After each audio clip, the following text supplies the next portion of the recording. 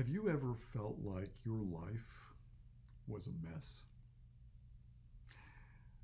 Our operative question for today, the sermon title, is How to Fix a Messy Life. If you've ever felt like this title implies, like your life was a mess, let's look at our scripture for today and learn how to fix a messy life. A friend of mine, a pastor, was approached by a member of his congregation. She came to him and she said, "My life is a mess, my marriage is a wreck, and my husband is an idiot." And my friend responded, "Well, you married him." My friend is no longer in the ministry, but the woman's concern is one that fits for where we are. I relate well to her frustrations. I understand, and I'm sure you do, those seasons in our lives where we feel like everything is sort of caving in around us. Those moments, those seasons, those times where we just feel at wit's end. We've lost all resources, emotional, physical, spiritual, mental, to deal with the crisis we feel like we're facing. It could be a family situation. It could be a work situation. It could be something that emerges out of the context of our community or whatever it is that we're dealing with. Like right now, COVID-19 and coronavirus, many of us, overwhelmed with what comes next. How do we deal with life as it is unfolding in this very unpredictable way? It's a strange time now, but it's not unusual in the sense that from Bible times all the way through now and into the future, there are these moments where we can't predict what has happened. We can't exactly understand what lies ahead, and yet we have to move step by step through what it is we're experiencing in the moment. How to fix a messy life. Here are our 3 steps for today. How to fix a messy life. Remember who, recognize what, and realize how. Remember who. Remember who has helped you. Remember who's been there for you. For me, I know it's remembering those people who have been my heroes, those folks who've stepped in and given me that extra word of encouragement, who have helped guide me through difficult times in my life, those people who've just simply been there for me, the folks who've helped me. In our passage for today, it comes from the 3rd chapter of Exodus, but really it starts with the 1st chapter of Exodus. And that is a couple of heroes, several heroes actually, that emerge out of those pages that made Moses, at least started to help make Moses who he was, to give him the gifts that he ended up having. Shithra and Puah are the 2 names that just sort of come out of that 1st chapter of Exodus. Moses probably never knew them, may not have ever interacted with them at all, but they were midwives, Hebrew midwives who were decreed from Pharaoh. Because the Hebrew children are becoming too numerous, we need to get rid of the babies that are coming now in this generation. So he instructs these Hebrew midwives, destroy, that is, kill the Hebrew babies that you birth. Get rid of them. We've got too many. Kill the male babies. Now, this is going to be echoed again in the 2nd chapter of Matthew, when, of course, you remember Herod the Great gives a very similar decree, which is Matthew's way of paralleling Pharaoh in Exodus and Herod in Matthew. It is also paralleling Moses in Exodus and Jesus in Matthew. Jesus is going to be the new Moses, bringing the new law, liberating the new people.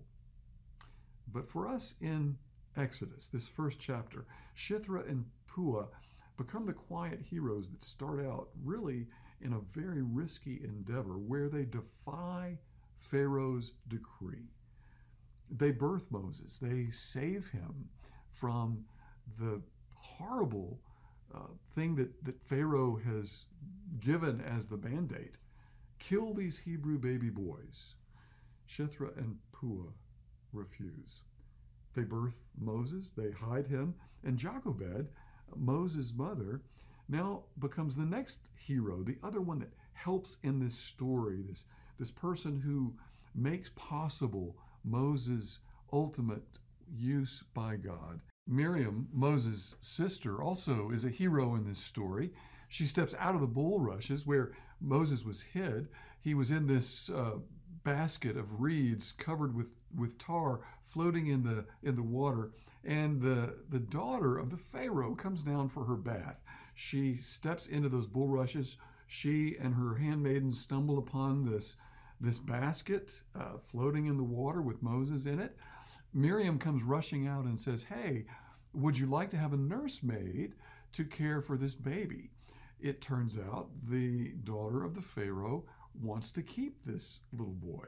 So now we've got another hero of the story, an unnamed princess, the daughter of the Pharaoh, who had to have realized the decree that Pharaoh has given, that these Hebrew babies are supposed to be killed. This is a baby boy.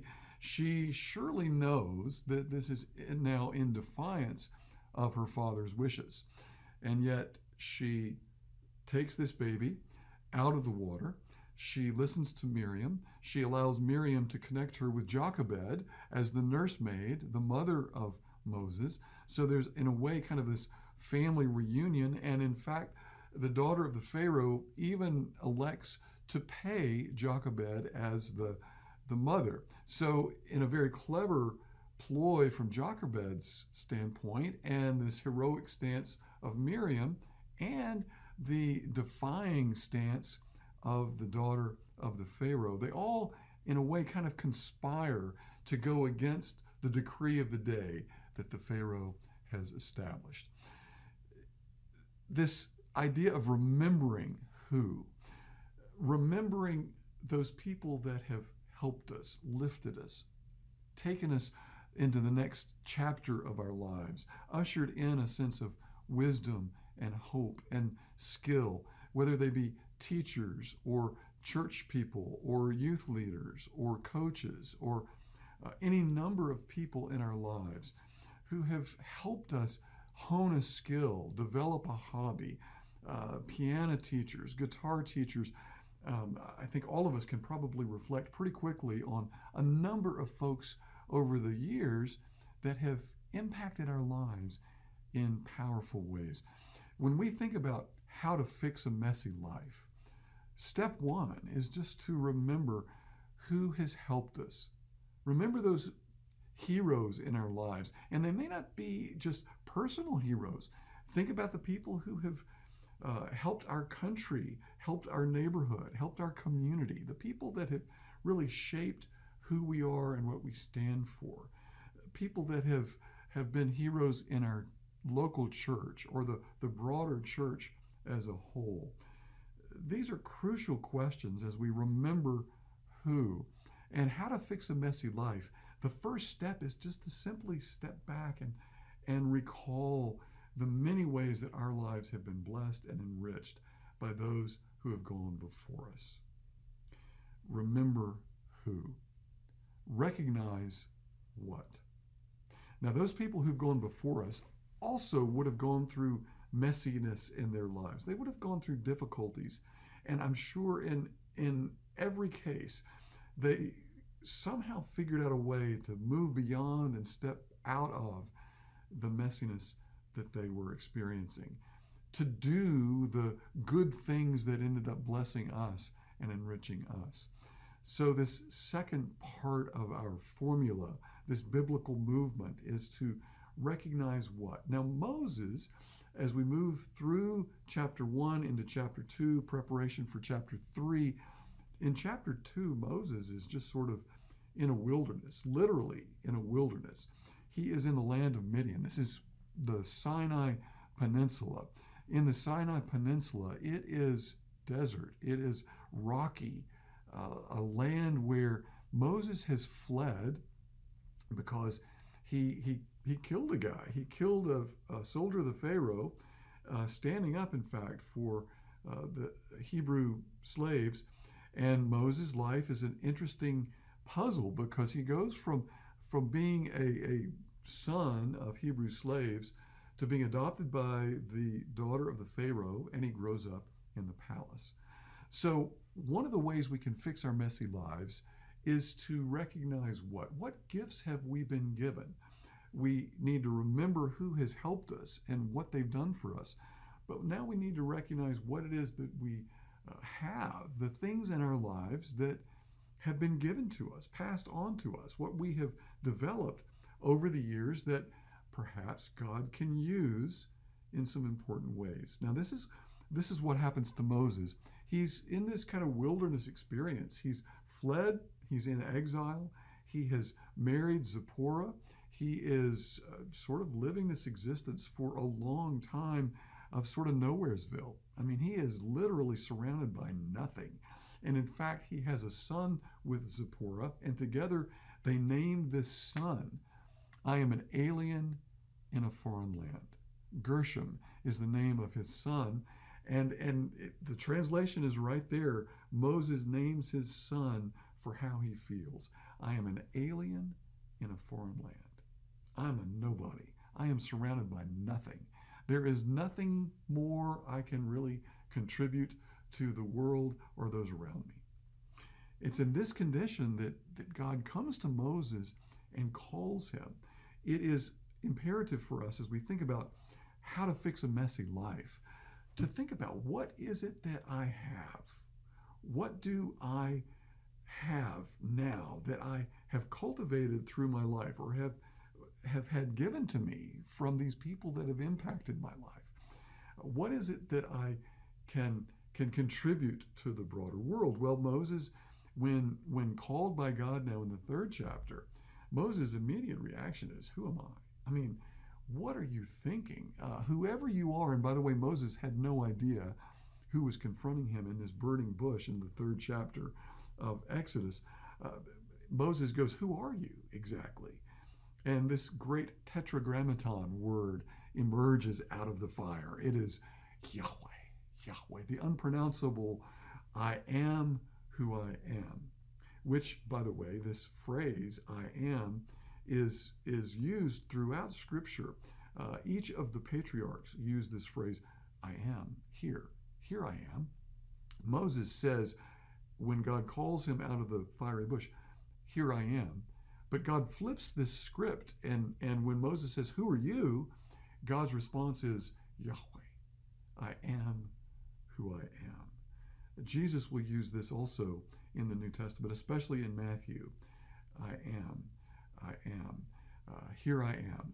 So this is a very scriptural moment where in this emergence of Moses' new sense of calling and identity, he is confronted with Yahweh, I am who I am. And his response is, well, you are who you are, but I am nobody. I've got nothing to give. I've got no talents to share. There is nothing and no way you can use me because I've got nothing. I am nothing. I live in a nowhere place, and I think you need to look for somebody else. For many of us, it's a very common response.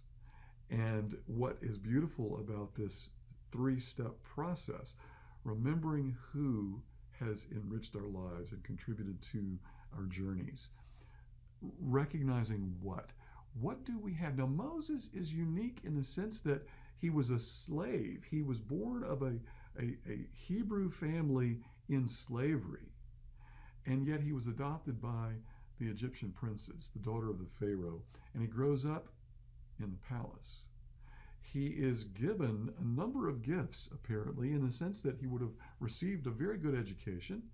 He would have been surrounded by a number of people who could have tutored him in all kinds of ways of leadership, and maybe even learning how to fight and to be. Who knows what all was cultivated in that palace arena. But Moses comes out of that well trained, and he speaks Egyptian, which is key because when God calls him and he says, I'm nobody, I got nothing to give, God says, you're going to speak to Pharaoh. And Moses goes, well, I don't know about that. Yes, Moses, you're the perfect connection because you can relate to the Hebrews because you come from them, but you also can relate to the Egyptians because you grew up with them. You grew up in the palace. You speak fluent Egyptian. You are somebody. You are more than you realize, which is true for every one of us. Now, it's fascinating in this last little piece of part 2 here that Moses actually tries to argue with God in the final point when God says, look, I really need you to do this for me. Moses says, listen, I am slow of speech. I can't go to the Hebrew people and tell them that you have come to me and I'm going to release them from bondage because I am slow of speech. Now, I grew up, probably you did too, thinking this meant that he had a speech impediment. He had a stuttering problem. There was something wrong with the way he spoke. But that's not what Moses says, and that's not what the Bible means. What Moses seems to be saying is, I grew up in the palace. I can't communicate in Hebrew like I need to. I am slow of speech because Hebrew is a second language to me. And God's response is perfect. God goes, that's fine. You can speak to Pharaoh. You can talk to the Egyptians. Your brother Aaron is fluent in Hebrew. He will talk to the Hebrew people. You will talk to the Egyptian people. We got this thing covered, Moses. It's going to be all right. Recognize what? What gifts do you have? What is unique about you that God can use in this moment in time? And so our final point, realize how. Realize how God can use you and me right now. There are a lot of people in our church and in our community that are wrestling with this right now. Lots of people feel like life is really messy, like their life in particular is really messy. But there are also a number of folks, heroes in my mind, who are coming to the conclusion that God can use me and what I have right now. They are realizing how they can help. This is a crucial time in the life of our country, in the life of our church. And we have a number of people who are saying, you know what? I'm good at talking to people. I can call up some folks in our church that I know are probably really lonely right now and having a difficult time. I can help. There are a number of people who are saying, you know what? This is a hard time for folks financially right now. A lot of people are losing their jobs, or they're having their hours cut back, or they're struggling with how they might buy food or care for their families. And it just so happens the stock market has been doing really well lately, and I have extra money. I'm retired. I've got all I need. I can help. This is what I can do. I can contribute more to my church, and especially to our assistance ministry and benevolence fund that is available to help people who are struggling. That's exactly what we need right now. And that's how I can help. I've got a little extra. I'm not going to let my church not be able to help these people. I want to support my church staff. I don't want anyone to be laid off. I'm going to help a little bit more. This is happening right now. People are saying this. And so for us to fix our messy lives by allowing God to inspire us and help us to remember who has helped us in the past, to help us recognize what I have right now that I can use so that I can realize how I can help. Moses tried to get out of it, and this creative song that comes next as Daniel begins to lead us into this beautiful rendition of Moses helps us recall as the music is starting how easy it is to push aside God's call to us, how creative we can be in figuring out excuses, and yet how beautiful it can be when we say yes to God's calling in our lives. May you remember who, may you recognize what, and may you realize with Moses how. Thanks be to God. Amen.